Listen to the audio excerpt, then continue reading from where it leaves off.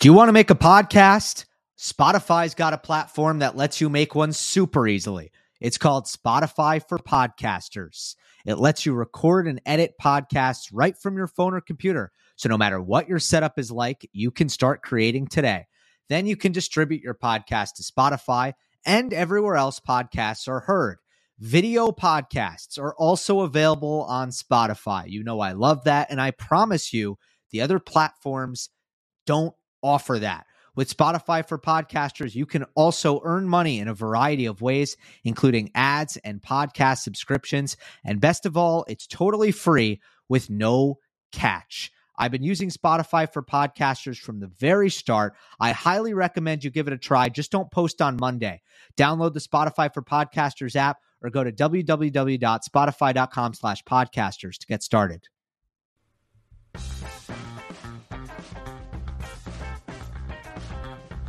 Welcome, everyone, to a special interview edition of Monday Match Analysis. I'm Gil Gross, and as I always do after majors, I'm bringing Steve Flink on the program, writer for Tennis.com, a tennis Hall of Famer, author of the book, The Greatest Tennis Matches of All Time. In some ways, this is just a conventional Steve Flink interview going over what we just witnessed over the last 2 weeks at the Australian Open, but we also get into some other topics a little bit later in the chat. I talk about an article that he recently wrote where he actually predicted the final Grand Slam count between Federer, Nadal, and Djokovic. He predicted what he thinks will be the results of that race when it's all said and done. So we get into that a little bit. And then I also ask him about bias in the media and the serve clock. So lots of interesting stuff on top of the regular Aussie Open chat that we're all used to. I think you'll enjoy it. Here it is. Steve Flink is a writer for Tennis.com, a member of the Tennis Hall of Fame, and the author of the book, The Greatest Tennis Matches of All Time. Unless you're new to the channel, you are very familiar with Mr. Flink, who we like to bring on after every major, and it is always a pleasure. So, Steve, thanks again. Thanks for having me, Gil. Looking forward to it. We have another one to look back upon with great memories. Yeah, seriously. These majors, they don't tend to disappoint, and this one was no exception. So what I want to do, the game plan here, I want to cover all the bases about what went down at the Aussie Open, particularly the latter stages, and then I want to get to a piece you wrote recently. I don't know if it was published today or yesterday on Tennis.com, but it was assessing the slam race, and I want to get to that afterwards, sure. and that'll be really good. I think people will enjoy that discussion. But first, let's start with Djokovic.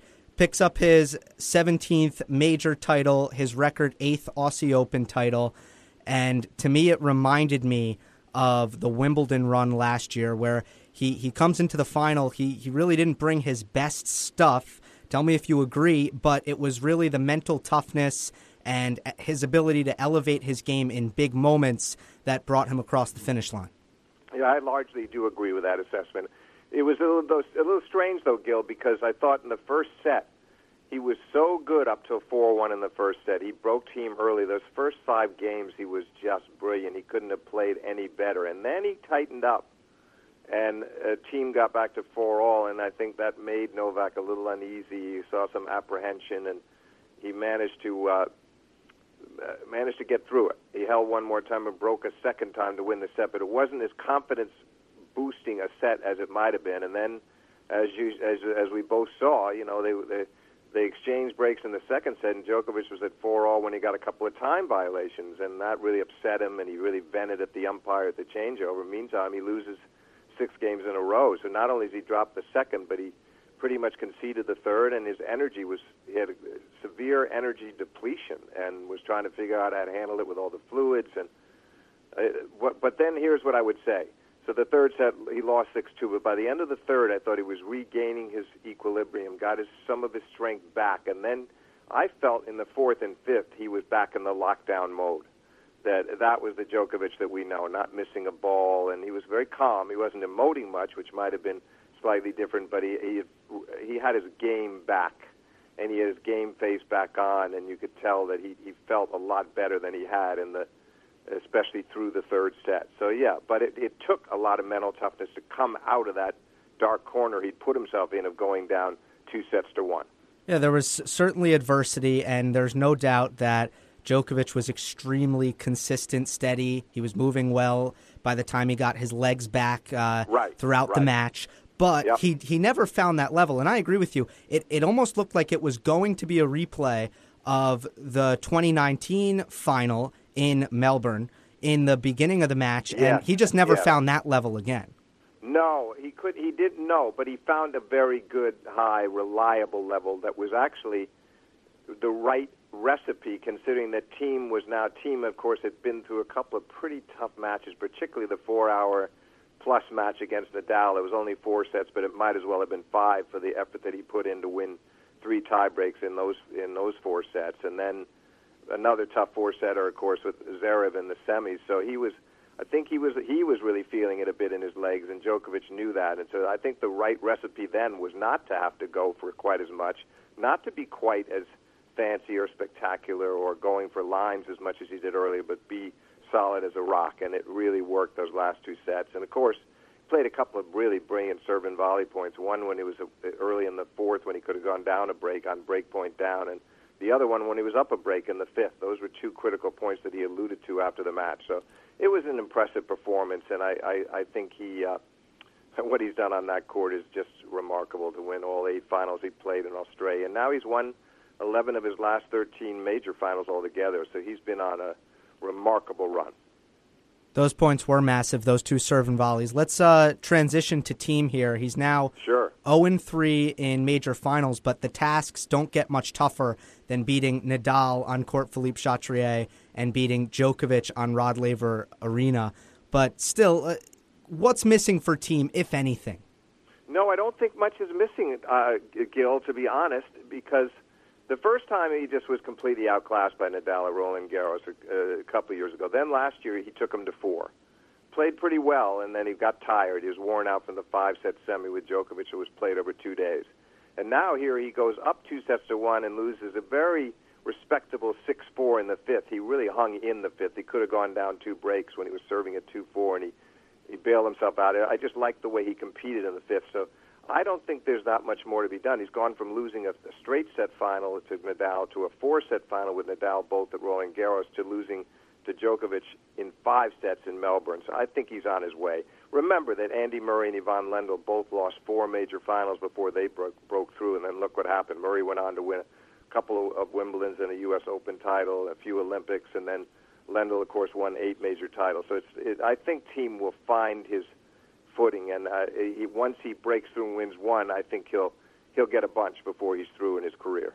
I predict that he does win 1 in 2020. I think he's got a decent shot at the French, and I think he's got a good chance at the U.S. Open, especially if some of the players, the big 3 all in their 30s, especially if they're a little bit banged up.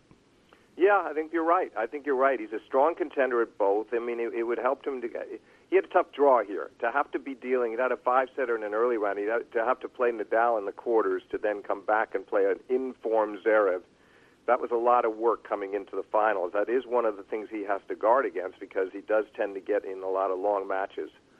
But yes, I agree. I mean, he's going to be pretty confident going back to Roland Garros, where he's played so well really the last 4 years, and the last 2 years especially with the finals. And the U.S. Open, now that he really believes in himself on hard courts, yes, he'll be a big threat in New York. Sometimes I wish he would just play a little bit safer, and I do think fatigue was a factor at this tournament, but sometimes I think he's too eager to try to use his power. I mean, he's so fit, he's so physical, that I think it might serve him well sometimes to reel it back a little bit and play with some safer shot selection. Yeah, I agree. There were some very impressive stages, though, against Novak where he used the slice backhand a lot. That was huge. And that did him a lot of good. It was very beneficial, and then he has to remember that, because he loves to drive that one-handed backhand down the line with topspin and go for winners. But especially if he's missing as much as he was throughout these 5 sets with the backhand down the line topspin, he should put that aside for a while and go back to something that's more percentage-oriented, and that's use the slice. And, of course, his forehand is really such a potent shot. He's going to give himself openings for that if he's patient off the backhand side. Yeah, Masu has done a great job, I think, putting the slice into team's game.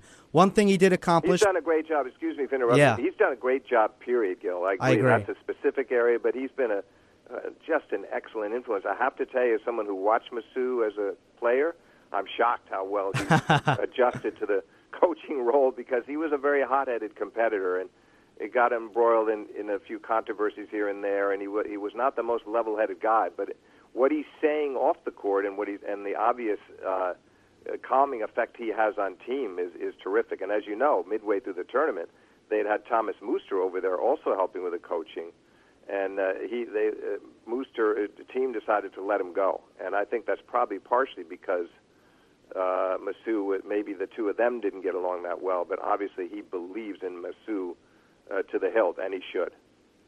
Yeah, he's done a tremendous job, and already we're seeing the results. Of course, that was team's first final, major final on a hard court, and another thing he accomplished is he beat Rafa Nadal in best-of-5 sets, which he hadn't done before. But let's talk about Nadal. It seemed to me like all the tennis caught up to Rafa after the long physical Davis Cup and the similarly long physical emotional ATP Cup. I just don't think Nadal had 100%. I'm wondering if you saw the same thing. You read it very, very well. I mean, it's first of all, let's not forget he had the great summer last year, culminating with the 5-set grueling final against Medvedev at the Open. Played, it took some time in the fall, and then had some injury issues there in the fall. Wasn't really healthy in London, but then went to Davis Cup, and that was hard work, and he led Spain to the Davis Cup triumph. So the end of his year was really congested, and then he comes to they all had to make this transition to the new year very quickly and faster than usual in playing the ATP Cup. And Rafa got in some had to do some traveling in Australia to do that, and then he lost in the finals to Djokovic. So yes, a lot of wear and tear. Didn't come in as fresh as he did a year ago. Plus, a year ago when he lost to Djokovic in the finals in Australia, the draw pretty opened up nicely, and he blitzed into the final without losing a set. This was a tougher situation for him, and actually I think team was probably the worst draw he could have had for a quarterfinal. I think he was the last guy in that 5 to 8 bracket that Rafa wanted to play right now. And and to his credit, by the way, because Rafa's so candid after these losses, he was very complimentary to team, and he made a point of saying Rafa himself, did not feel he'd played a bad match, and he didn't. The shocker was that he couldn't win one of the 3 tiebreaks. Considering the way he competes and plays every point like a match point, makes him very dangerous in tiebreaks, but team outplayed him in all 3. Absolutely. What did you make of Federer's effort against Djokovic, given Roger's injury, his groin problem, and the fact that he played 2 long matches coming into the semifinal, in which both were miraculous escapes, to be honest? You said it. First he was down 8-4 in the 5th set tiebreak against Millman, and then reels off 6 straight points. Who could have foreseen that? Millman, I think, got a little tight, but great effort from Federer. And then Tennis Sandgren has 7 match points and can't put Roger away and loses in 5. So, yes, the groin was an issue, but I think maybe a little bit too much was made of that. I think more of it was just the 2 5-setters combined. That's pretty tough for a guy who's almost 38 and a half years old. And he's in great condition, but he hadn't played any matches. He'd had a nice long off season. There were a lot of factors. And to me, yes, Novak was very kind after the match and said, Roger, you could see he was hurt, but I think more than anything, he was just he was debilitated from the 2 5-setters back to back. That, as you said, were miraculous escapes. And he had to win the first set, and he had Novak down 1-4, love 40. That was a critical game. If he breaks there, he'd probably win the set 6-1, at least have a glimmer of hope. But when Djokovic came back and blitzed Federer in the tiebreak with another brilliant tiebreak performance, there was never much doubt. I think that I wish Roger had not said, I thought I had a chance, but I thought it was about 3%.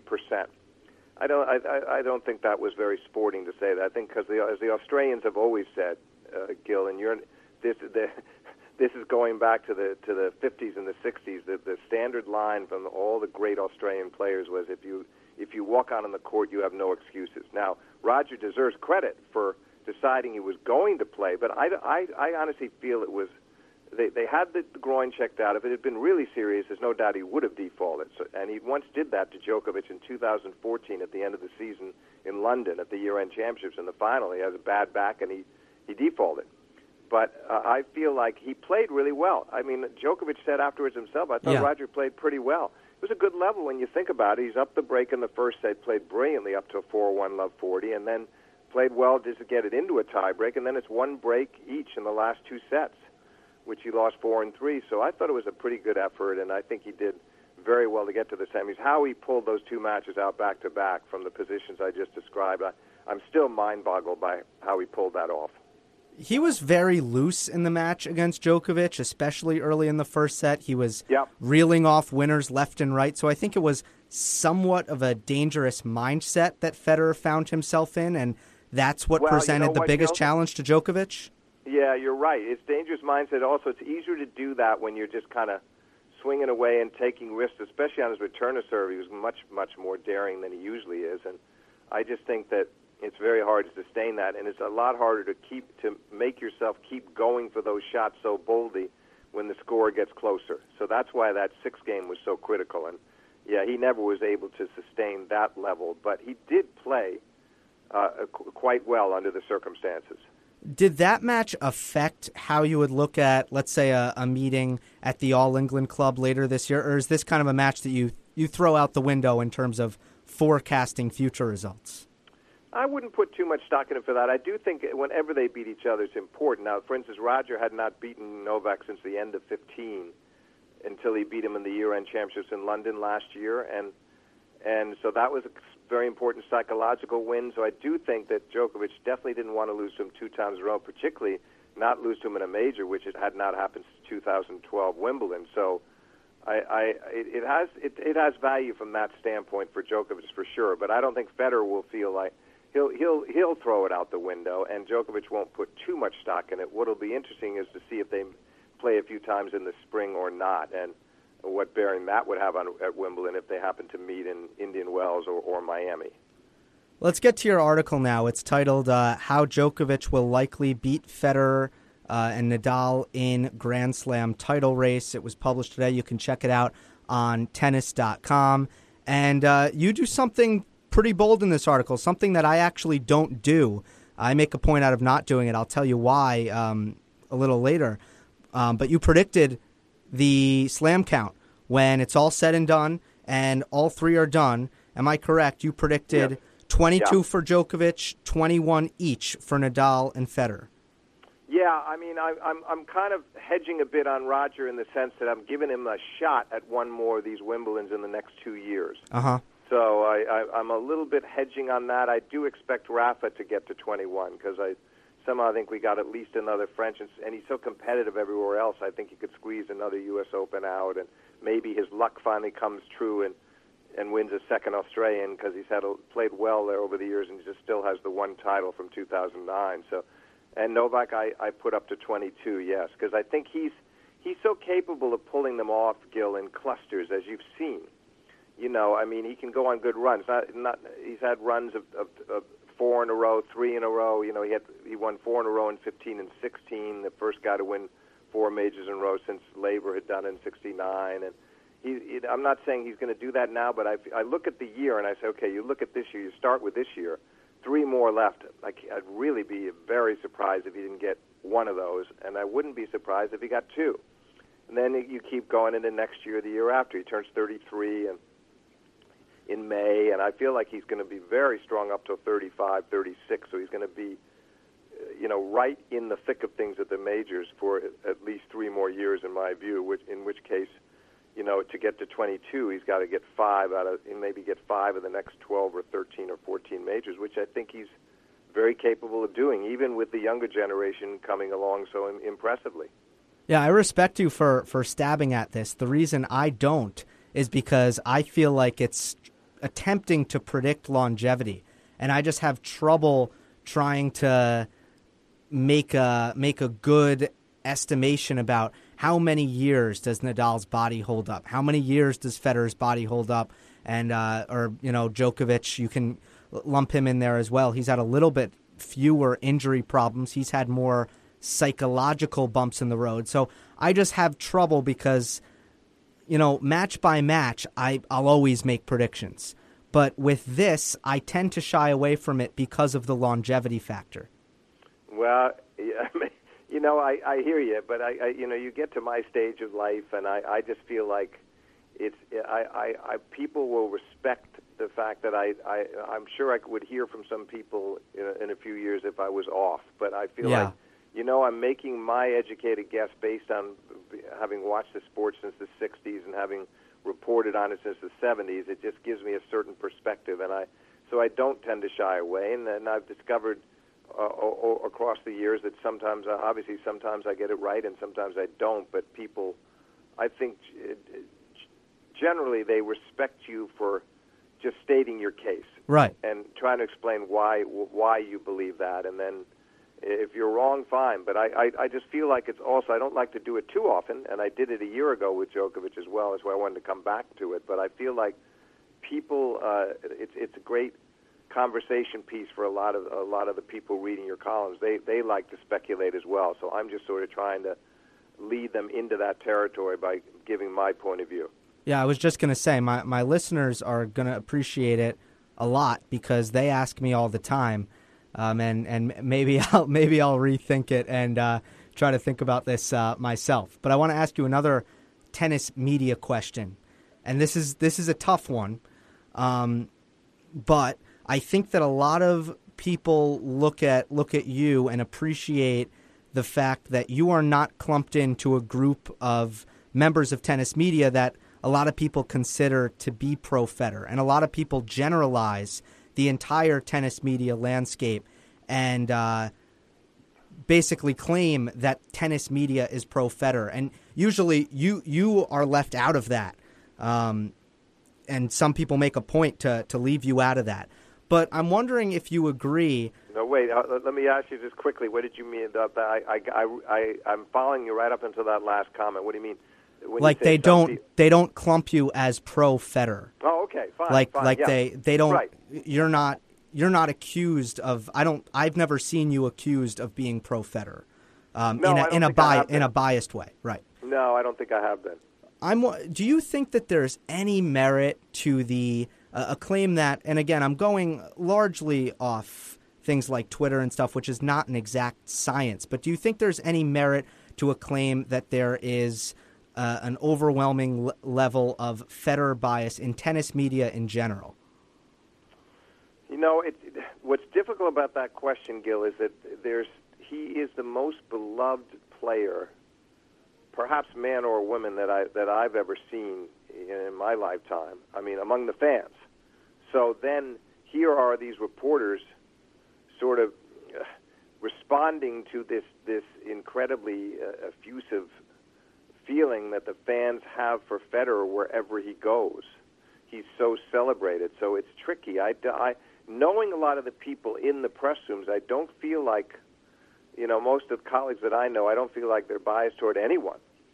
But I do think Federer he just has this, there's almost a Federer effect because he's so graceful, so multifaceted with his talent, and he comports himself so well on the court, and as you know, kind of reminiscent of Steffi Graf in the past. He moves through his matches quickly, too. He doesn't take a long time between points, and there's so many appealing aspects to him that I think that somehow maybe reporters are responding to that, but having been inside these media centers, and talking to other reporters, I don't feel I feel that everybody tries to be as unbiased as they possibly can, and there's actually a deep appreciation for all three of these guys.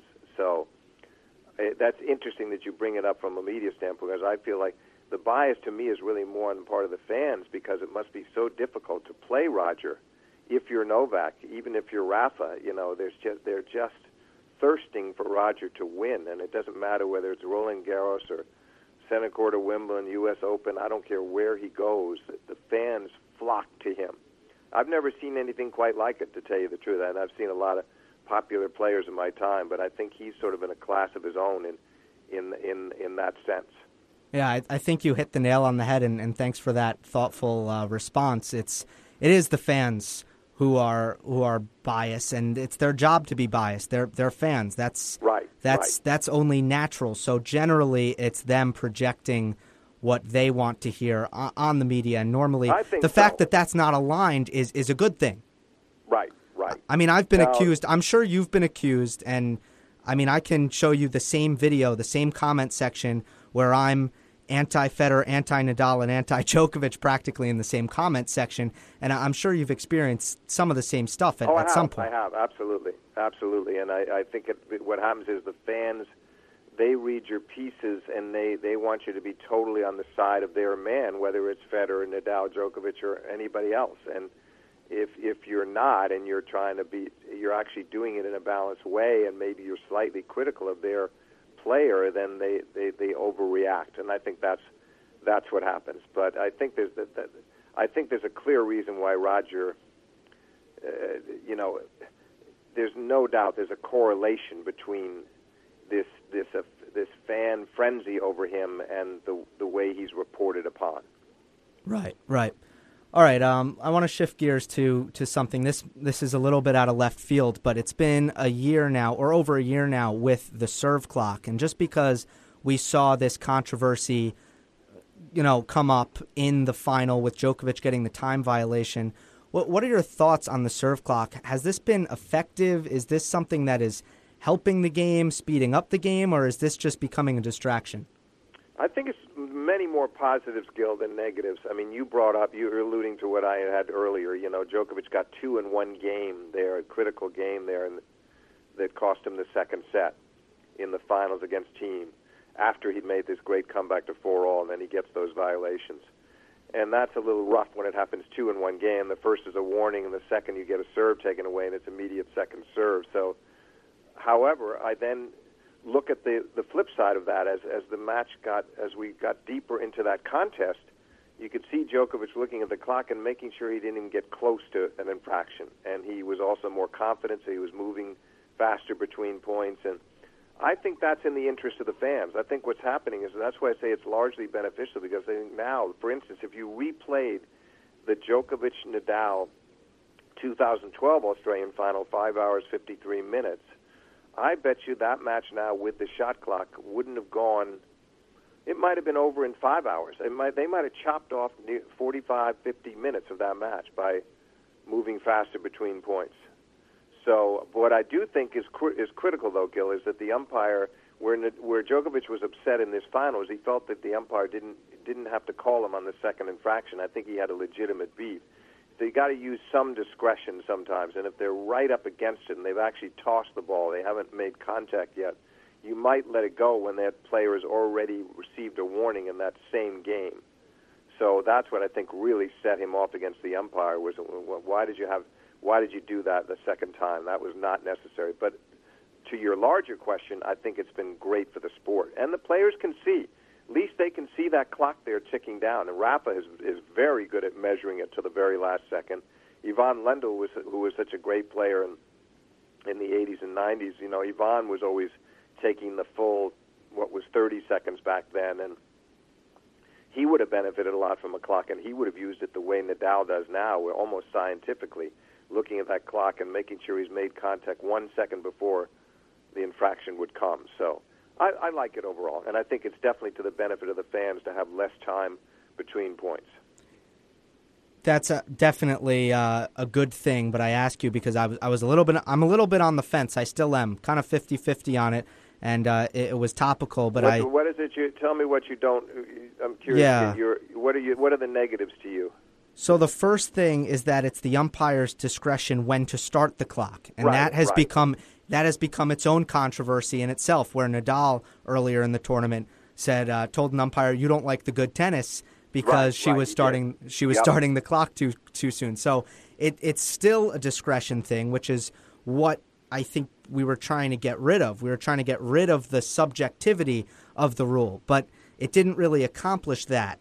And then the second part that I think can get a little bit silly sometimes is just the fact that instead of focusing on things that are important, sometimes the focus becomes the shot clock. And I just think that's unfortunate. Focus for the player, you mean? even for the fans, I think. Yeah, well, I mean, that's true. I would say this though, that as far as the umpire's discretion, I think most of them are pretty good and consistent. After a particularly long point, they might be more inclined to start the clock just an instant, in a second or two later.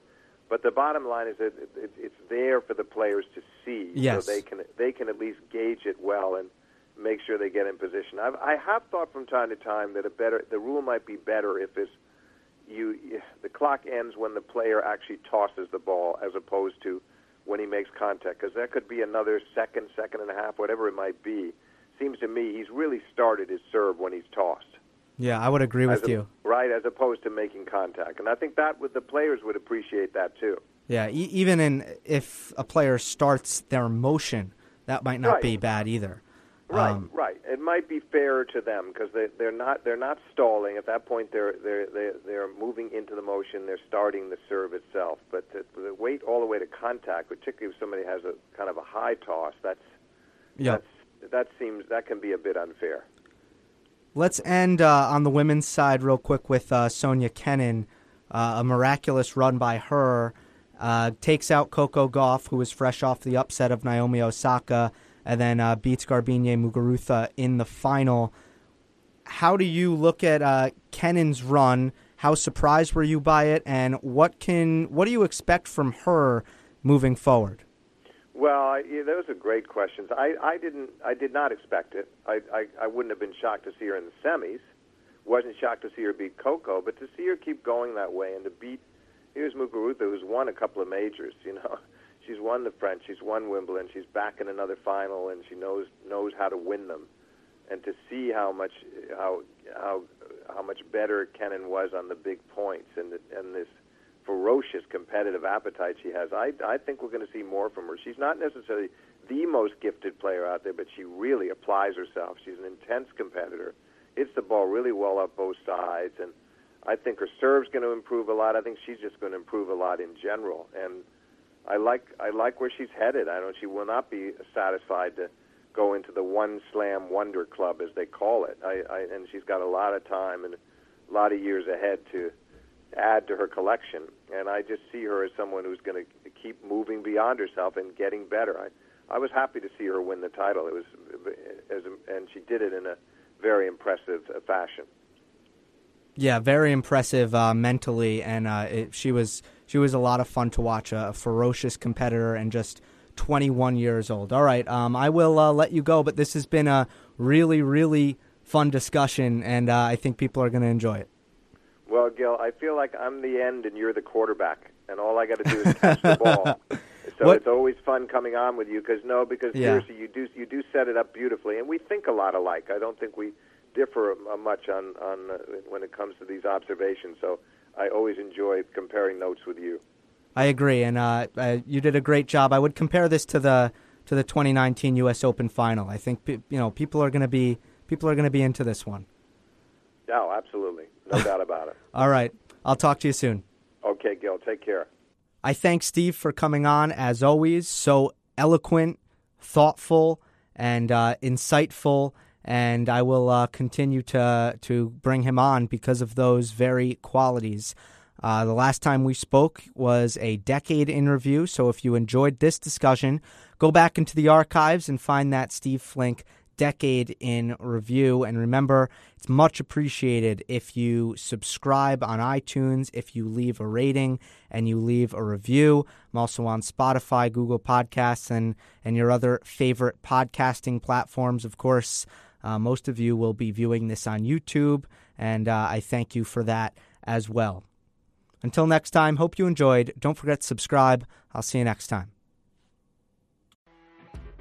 You know when you're listening to a true crime story that has an unbelievable plot twist that makes you stop in your tracks?